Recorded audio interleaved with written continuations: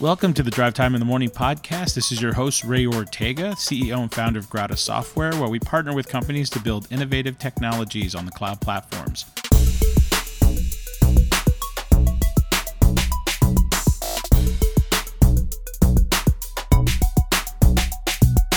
Hello, listeners. Welcome back to the Drive Time podcast. And today we're going to be talking a little bit about the ready-to-build process. When you're ready to get to your MVP, I know previously we had a conversation with Donna where we talked about the user interface, user experience. We talked about the design.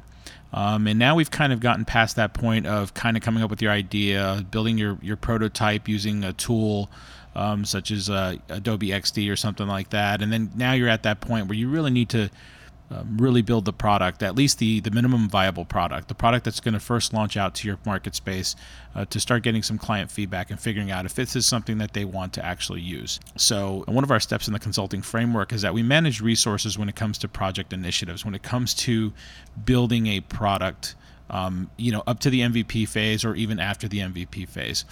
So we've had a vast experience in working with remote workers and U.S. Contractors and abroad, and it's just a catalyst for this podcast of what we're going to talk about. A lot of the information that you're going to hear is going to be from our personal experience, what we've done in the past or what we've dealt with in the past, and maybe we can shed some light as to the kind of path that you need to take in order to get through this.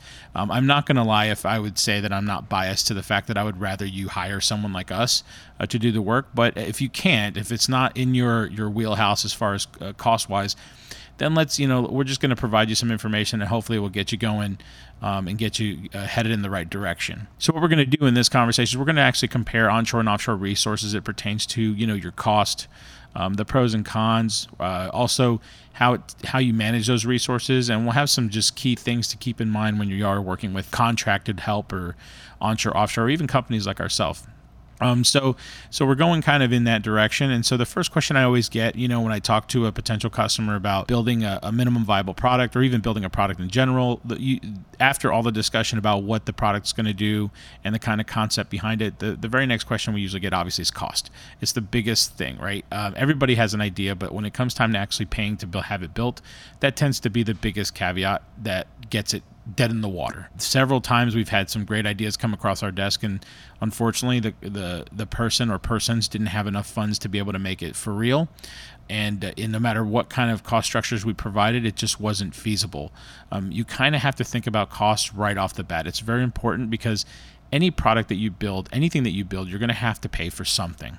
The first thing you have to do, though, is you have to basically assess what kind of team you're going to put together. You do have the options of going with contractors locally, or you have onshore and offshore. The thing is, you have to first determine what kind of person you want to bring in when it comes to the actual engineering aspect of the application. So you have software engineers and you have app developers. Now you probably don't know the difference between both, so I'm going to explain a little bit of it.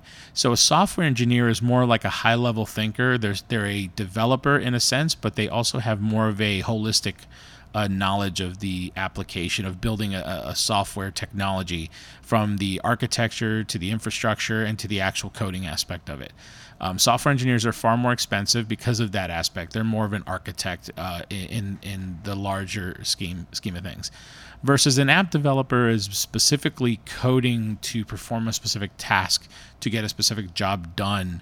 And so an app developer tends to, they usually are the type of person you would hire if you already know exactly what you want and how it's going to be architected and how it's going to work. You just basically need them to just code and to make the application work. Where a software engineer is kind of the person you can interact with and say, okay, I want this to work like this. What kind of structure should we use? What kind of technology should we follow? And this person has, like I said, a more holistic view.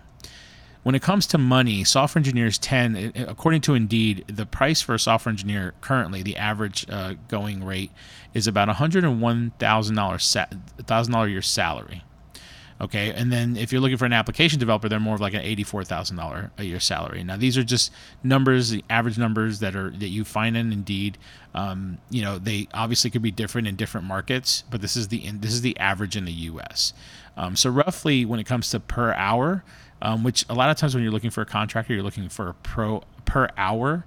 option, and the per hours usually runs you about $100 an hour, a little about $150 an hour for a software engineer, where you can get an application developer for 80 to 100. So again, it all depends on what you're looking for. If you're looking for someone who's going to kind of take over that CIO role and be kind of the guy that's going to help you architect and put together the engineering of your product, then that would be a more expensive ask, than an application developer who's just building exactly what you asked for. Okay, so for smaller markets, now there's a place called Upwork that we've actually used in the past to find really good talent. And you can find in the smaller markets in the U.S., you could get a developer or a software engineer for $50 to $60 per hour. And that's usually in the smaller markets when I'm talking about like Oklahoma or like somewhere where the market's not like a New York City or San Francisco. When you go to the larger cities, you tend to have to pay more. It's just the way it works. Smaller markets, they tend to have better living expenses, better living accommodations. Houses are not that expensive. Cost of living is very low. So what they tend to do is they tend to charge, relative to their living, to their world essentially, and you get a better rate that way. So when you're doing it offshore, there's different environments of offshore that give you different rates. You usually find, like in a Russian, in Russia, like Ukraine or Belarus, you usually find developers for $30 to $50 an hour on Upwork, and that's a good rate. That's a very handsome rate actually for them. They actually make good money there. The misconception about people when they look at $30 to $50 an hour, or even less, especially here in the U.S., everyone's kind of like, oh, you're just trying to take advantage of these people in other countries. The reality is that some of them live like kings with that kind of money. And especially like in the Philippines, we hired this one guy in the Philippines, and this was for a WordPress site back when we first started. We were kind of dabbling in WordPress and doing software engineering was kind of a little bit more difficult to acquire when we first started. We're a self-funded company, so we started with like WordPress sites to kind of get people in the door and start building a market. And I remember we were hiring Philippine developers for $20 an hour. And, it was ridiculous, when you think about the $20 an hour rate compared to what a normal developer would charge, like $50, $60 an hour.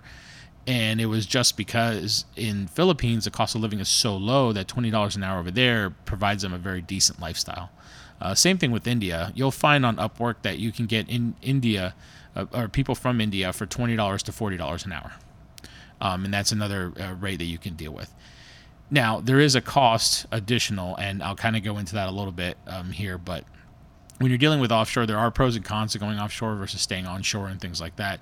And I'll drill down each of them. So if you look at from the pros perspective, initially, it's very cost effective to go offshore. That's what it looks like on the forefront. So when you work with a developer offshore, you tend to think initially that the cost is very effective, $20 an hour, $30 an hour, and it seems really, really good. The problem what you're not seeing is what happens after the fact. So initially it looks really good, but let's say I take in America, it takes me 40 hours to accomplish a task. You may be paying $50, $60 an hour in a lower market rate, but then you go to an offshore company or an offshore team, and the offshore team is charging $20 an hour. But they take 80 hours of time in order to do the same task. The question you have to ask yourself, are you really saving anything?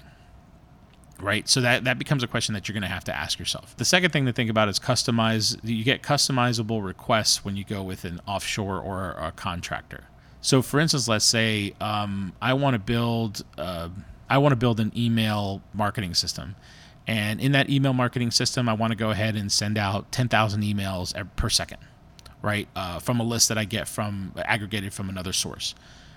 Well, when you go with like an offshore contract developer, depending on where you're at. So in the U.S., obviously we have laws and regulations that developers, if they're a good developer, they'll follow those. And so what you'll have is there are regulations that prevent you from sending emails out without specific criteria. Also, there's spamming laws and all this kind of stuff.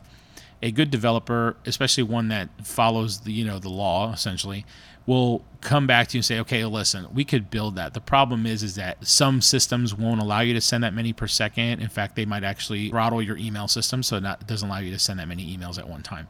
So you run into things like that, where an offshore developer, they don't really care because they're not stuck to the same laws and same things that we have to deal with here in America. So what they'll do is they'll say, okay, no problem, I'll build it for you. They'll build it for you, and then they'll give you back the application with that on there. So it's like a pro and a con there, right? Because the pro is yes, you can make some customized requests. Without question, they'll be done. But the con is if you launch that application in the United States with where we have spamming laws and things like that, you're going to run into an issue there. Okay. The other thing is, offshore, one of the benefits of offshore is you have just around the clock development. And what I mean by that is you may hire a contractor here in America for a certain rate, maybe, let's say $60 an hour, and they work 8 hours a day here in America. But then you may also have a $20 to $30 an hour developer out in India. What happens is you actually get the benefit of 24 hours of development, which is not normal. Any type of development you would do in the United States, people don't work 10, 20 hours a day. They may work 8, they may work 6, especially when they're local member. These people are contractors. They're not working in your office or outside of your office. So they kind of work at their own pace. You could set specific standards and things, and I could talk about that later about managing resources, and I do have a section about that. But you're gonna deal with some of those things. So you may not be able to launch as fast as you want to because you're dealing with non around the clock development teams. But on offshore, you do have around the clock. So that is a pro. That is a pro for an offshore development team. You can have people developing at night. Let's say you're trying to build this product on your off time. You go work your 8 hour a day. Well, guess what? At night, you can deal with your developers offshore that are actually working on your product. I worked with a professor once at a college, and he had come up with this awesome idea to do grammatical fixes to like student papers. And he built this whole application that was for education that allowed teachers to submit the papers for their students to the system, and then it would automatically make grammatical fixes and changes and stuff. And I'll never forget that he would come into the office, into his office every morning. And the first thing he'd do is he'd grab me out in the hallway and be like, Ray, you should see what I'm building. And he was building this system, and he had a whole team in Korea that was building this for him. And he would do it, at night while he was working as a professor during the day. And he was able to launch his application within a reasonable amount of time and sell it to the university, which was a pretty cool thing that he did. So, but that's just an example of what happens if you have an offshore team. You can do that around the clock working type thing. Another thing is domain knowledge. One of the pros of having an offshore team or a team offshore is some of them have a very good domain knowledge of technology, of different technologies, and you have a plethora of technologies you can apply. You can ask them, okay, what technology would be best for this or best for that? And so they may have a very good grasp on it. There is and it's not really a misconception. It's actually reality if you look at statistics. A lot of other countries tend to focus more on software engineering and product development and computer programming than we do. In the U.S., even though we do have a lot of these programs that allow for people to learn computer science, it's not a very popular program, and we don't have a lot of technology people in the United States as far as comparably to the population. If you actually look at any statistics, our industry is lagging the talent in order to be able to fulfill the amount of jobs that are required for IT right now. As far as cons, and this is just I wrote this as I put this as cons for in general, because this is really a generalized cons for when you're dealing with pros and cons with contracted development or offshore development.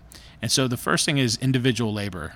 And so what I mean by that is that when you have individualized labor, when you have a contracted person, you're really dealing with one individual, and one individual who has limitations, and both technically, but also limitations as far as time. And those limitations could actually affect your goals of when you want to deliver your product. So that's something to think about there. The other biggest thing, this is probably the biggest one, I think, because even our clients, we manage some of our clients' offshore resources, and this is the biggest one that we run into, and what we have to explain every single time is that when you work with contractors or even offshore, you pay for their time, period. So whether they make a mistake or not, you pay for it. It doesn't sound right, but it is the way it is. Let's say you ask them to build a feature and you say, okay, let's say I want to send out these emails, right? And you said, I want to send out emails to 1,000 people every hour to send them a notification. They come back and they build you a system and it only sends 500, right? Even though you were pretty clear that you wanted 1,000, they may have to go back in and make a modification to the system to allow 1,000 because they only set it to 500. You may not think so, that you should be paying for that fix, but you are. They will charge you for that fix, and that's just the way it works. They pay. It's a per hour situation, and it's no questions asked. On a side note, and just to bring this up because we've had this problem before, is when you're dealing with staffing agencies as well, even here in the U.S., they do the same thing. You're paying per hour. There's a lot of staffing agencies that do contract to hire, or they do contract to hire where you pay, $30, $40, $50 an hour, even $80 an hour to a talent that they have. And the idea is that they work for you for 6 months, and then after 6 months you can hire them on. It's the same situation with them. Every hour that they're working, you're getting charged for it. It doesn't matter that they made a mistake or they weren't sure how the technology worked or they had to do some research. You're going to pay for that. And so it works when you're dealing with contractors and you're dealing with offshore people. The other issue that we run into, and another con that's very important, is when these people disappear, they disappear. It happens several times, more times than often than not. I have so many stories of clients that have come to us where they started building a product. Like there was a plumber that I talked to, a couple years ago. I'll never forget that he was building this product that was a phenomenal product. And I think he could have turned around and taken this product and made it the de facto standard product for plumbers all across the nation. And he had a guy that was working on his project and contracted. And then one day this guy decided to up and leave and take a job somewhere and then basically stopped working on his project. Now, imagine that, all the domain knowledge, all the work that's already gone into it. So this gentleman had already forked over a lot of money over time in order to build this product and never actually got the product built because the kid left and he couldn't find another resource that could do it within the budget constraints that he had. And so that's very important to think about. That's why, like me, I'm always going to preach that you probably should use a companies like ourselves or even another contract company. I'm always going to be biased to that just because of the fact that I was a contractor once before I started Grata Software. And as a contractor, I do remember I still got contracts from other people that walked away from their contracts. And so I would pick up the slack. And that was one of the things that I did a really good job at acquiring clients that basically got left out or that got, basically abandoned. And I would pick up their contracts. In fact, when we first launched Grata, one of our advertisements was we fix the things that people break, or we build technology that's been abandoned or something like that. I can't remember exactly what the slogan was, but I remember our marketing person actually had a slogan like that, and a lot of our contracts came from that. When contractors disappear, they just flat out disappear, and sometimes you're not able to get them back. And the other issue is a lot of times you have no recourse if something's wrong with the code. And if the code is missing, they take the code with them. I did have an investor once run into me and tell me that he went to a whole company in the Ukraine to build his product, and they held it for ransom, and then he had to pay so much money in order to get his code back. It's little things like that. I mean, they're few and far between. I'm not saying this happens all the time, but it's just things you have to think about when you're moving forward with building your product, and you need to find the right team for it. The other thing is intellectual property. Huge issue. Especially if you're a person building like a mobile app that's kind of unique and you want to get it out to market, you have to worry about the fact is that company copying all your code and going to push that thing to their mobile, to the mobile app with their name on it, with their brand on it, especially if they come from countries that the U.S. doesn't have much recourse when it comes to copyright infringement. You have to worry about that. That's a big one. Now, as far as managing these resources, and I'm going through, and this is just, I'm going to go through this really quick, and it's just about like, how do we manage those resources? The first thing that we always tell people is you have to have a good development process. And what I mean by that is you have to have it documented. You have to have it laid out somewhere. For instance, we have a whole process, a documented process of what type of development environment we have, the test environment. If we're going to provide a UAT is a user acceptance testing environment. It's for our clients to be able to see that everything that we built is working as they designed and or as they required, and then they can make the approval for us to go to production. And so that's kind of, but you have to have some type of a good development process in mind, because when you're dealing with either contractors, offshore, anything, if you don't have a good development process, things can get really out of whack really quick. It could really affect your delivery time. It could affect your product. Especially the quality. So it's something that you really want to keep in mind. And we do have some templates and some ways that we do product development and some types of, the way we manage our product development, especially with onshore and offshore resources. So if you have any questions on that, definitely hit me up on that. The other thing is to determine whether the people that you're hiring are more agile or waterfall. Now, the difference between agile and waterfall is agile, you iterate through the product And I think I talked about this at the beginning, one of my first podcasts about and building an MVP, is you're actually, in the agile process, you're actually building in iterations, like you're building like small components of features first, and testing it every couple weeks and seeing how it works, and then you get to make the decision whether you want to continue on with that the way it's being built, or do you need to make some modifications. So those are decisions that you make as you go. So again, you build in iterations. Where waterfall's a little bit different, where you kind of tell the development team, this is what I want to build. 6 months later they finish it, and then they show it to you. And then when they show it to you, if there's things you want fixed, then you have to do something called a change control, and I'll talk about that in a second.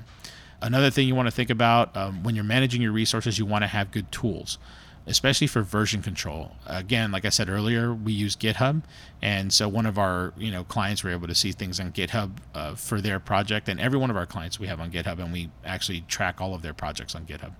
And what the version control allows you to do is it allows you to manage the code. What certain depending on the version control tool that you use. So there's GitHub, there's Bitbucket, there's CloudForge. CloudForge has an SVN, which is an older school version controller, but some people still use it. And so you'll have these different tools that you can use with these version controllers, where you can see every commit. Oh, it's called a commit. Every time someone adds code every time a developer adds new code, you'll see all the commits. It's logged. It's got a key so that you can always reference back to it. And then it gives you the ability to revert code. If code breaks your environment, you can revert back to it. And what I mean by environment is your server. So if your developers end up pushing code that ends up breaking your production, which is your client-facing server, then you can revert the code back using version control. A lot simpler than actually going back and manually doing it. So things like that. The other thing you want to think about is a ticketing system or project management system. So things like Basecamp, Jira, which is Jira, or Trello, which is another one that's really popular. And the ticketing system is all really dependent on your development team, if they're doing agile, if they're really doing sprints, which is like sprints with Scrum, or if they're going to be doing Kanban, which Kanban is kind of like a ticketing system used for, I believe it was Toyota. And it's a ticketing system that essentially you have a ticket until you run out of tickets, or you have tickets till you run out of tickets. And when you run out of tickets, then the project manager puts more tickets into the bin, essentially. And it's probably a better way of working, especially if you're working personally with a development team. Scrum with Agile requires more of like a structure with more of like a Scrum manager and things like that.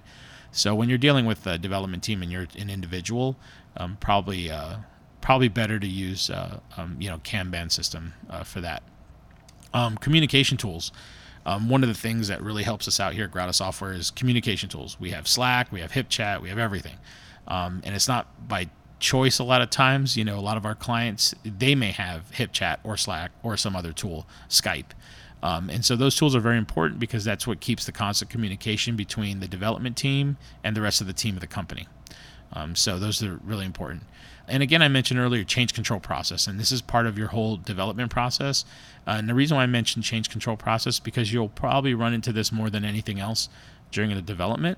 And what I mean by change control is, so let's say you're in the waterfall method. So waterfall method, again, is where you come up with your concept, you come up with your prototype, you come up with everything, you build, you tell the development team, this is what I want you to build. And then 6 months later, they come back and they show you the final product, or at least a version of the final product. And then you say, okay, well, maybe I don't want these red buttons. Maybe I want it to be green. Or maybe I don't want it to email 1,000 people. I want to email 10,000 people.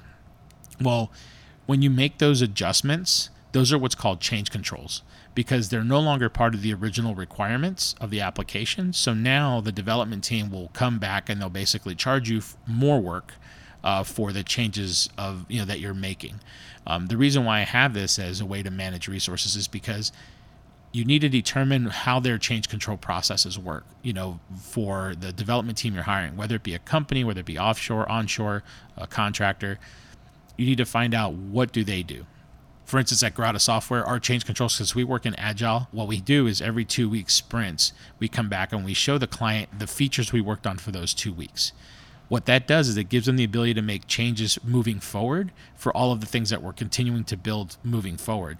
Now, anything in those 2 weeks that we've built, if they want to make changes to those, then there's a change control, but it's a smaller change control because it's only on a small subset of features, not on the overall grand application. The way I try to explain it to people, it's kind of like building a house. If you ask for a 4-bedroom, 3-bath house, and I put the foundation, I put the frame, and I put a frame up, and I put the roof on, and I start drywalling, and then you tell me, ooh, I just want to add a guest room. Right. Well, now we have to break apart everything we just did, and then just to add that one guest room. That's kind of a methodology of waterfall. So waterfall is like, I just built almost the whole house, and now you're asking for a change for another room, right? Where agile is more like, I start pouring the foundation, and then I ask you, is this foundation okay? And you're like, yeah, so far it looks good. And then I start putting up the framing, and then you're like, ooh, I would like another room. Okay, well, that's great. All we have to do is knock out one wall of the framing and then build that second room, and then finish up the framing that it's, So again, the foundation slab doesn't have to be repoured. There's no drywall that needs to be ripped out. There's no, ceiling, especially if you have a load-bearing wall, there's no like ceiling parts that need to be moved. So as you could tell, the agile method is more of like, you can make iterations and changes as you go, but the costs are a lot less because you haven't put so much into the project. And so that's kind of the difference between the two. So again, back to the change control process, that's why you want to take a look at that and see what is the change control process like. Is it going to cost you a whole bunch to make changes, or is it going to cost you very little in little increments? And those are just something that, is something that you want to keep in mind. Okay. And so other things to keep in mind, and this is we're kind of getting to the end of this podcast, is your comfort level. You have to really assess the comfort level that you have having your intellectual property in countries that don't follow the same laws as we do in the US. And so or even in Europe, so you may want to double check and make sure that you feel comfortable about that. Because like I said, I've actually seen mobile companies who've had their products duplicated and launched almost at the same time they did with a different brand on there, and they had no clue that the company was copying their stuff to repost essentially, or to repush up to the app stores.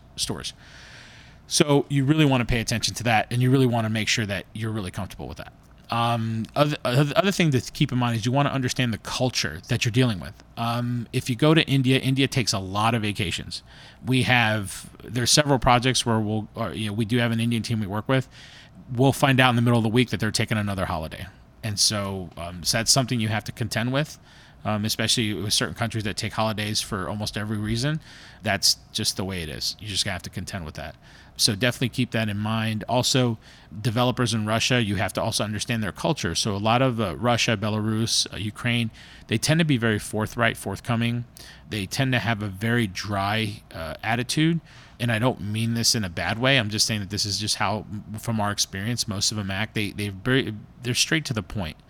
They don't beat around the bush. They're straight up business. So you definitely need to understand, okay, is that the culture I want, or do I want a culture to be slightly different? The Indian culture, very friendly, very family oriented, very nice.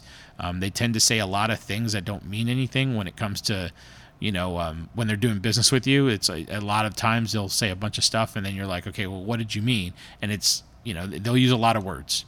And so you have to contend with that, especially when you're giving requirements or whatever. You'll give a requirement about something, and then they'll give you a 2-paragraph story that basically tells you that no, they can't do what you're asking. And so we've found that happens a lot.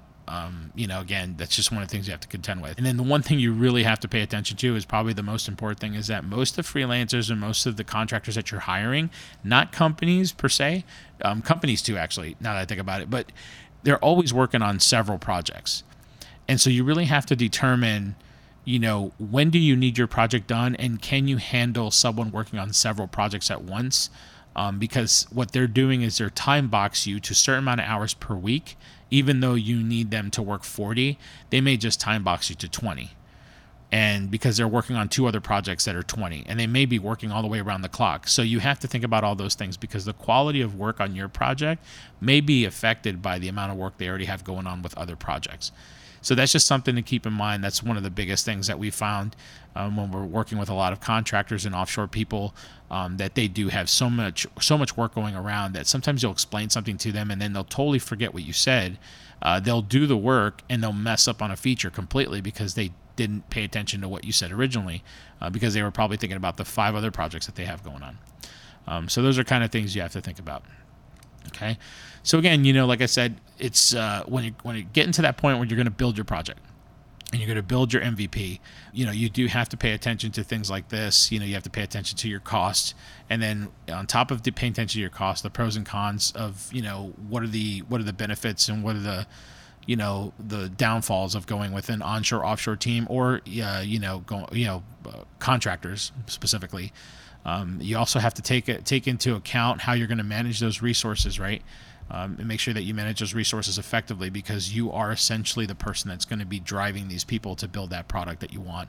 And then lastly, you have to keep those things in mind as far as culture, the intellectual property, things like that, and whether the developers are working on multiple projects. So those are all things you got to keep in mind for that. I'll always say that you got to hire a team like us, right? Because what we do is we manage those resources for you, especially if you're building a product and you're looking at getting it done in an efficient amount of time, and you want to find out exactly how much it's going to cost you and all these kind of things. It's really, really beneficial to go with companies like ourselves who actually do this on a daily basis and know how to manage the resources in order to make these projects whole. But again, if the overall cost is too much to bear, at least you have an option, and you have at least a guideline here that can help you decide, okay, how am I going to move forward with this? And don't be afraid to ask questions either. Like I said, you can definitely hit me up on Twitter at @ROrtega1. So that concludes this podcast. Again, this is episode 7. Tune into the next podcast. I think we kind of concluded here the MVP process, at least from a high level perspective. The next podcast, we'll start talking more about just technology in general and how businesses are using technology to improve their bottom line or to build new products. And so that's kind of what we work with on a daily basis, and it kind of gives us the opportunity to not only promote the companies that we work with, but also to give you guys some more feedback or some more information as to how technology can really help you out. So thank you for listening to the podcast, and I'll see you in the next one.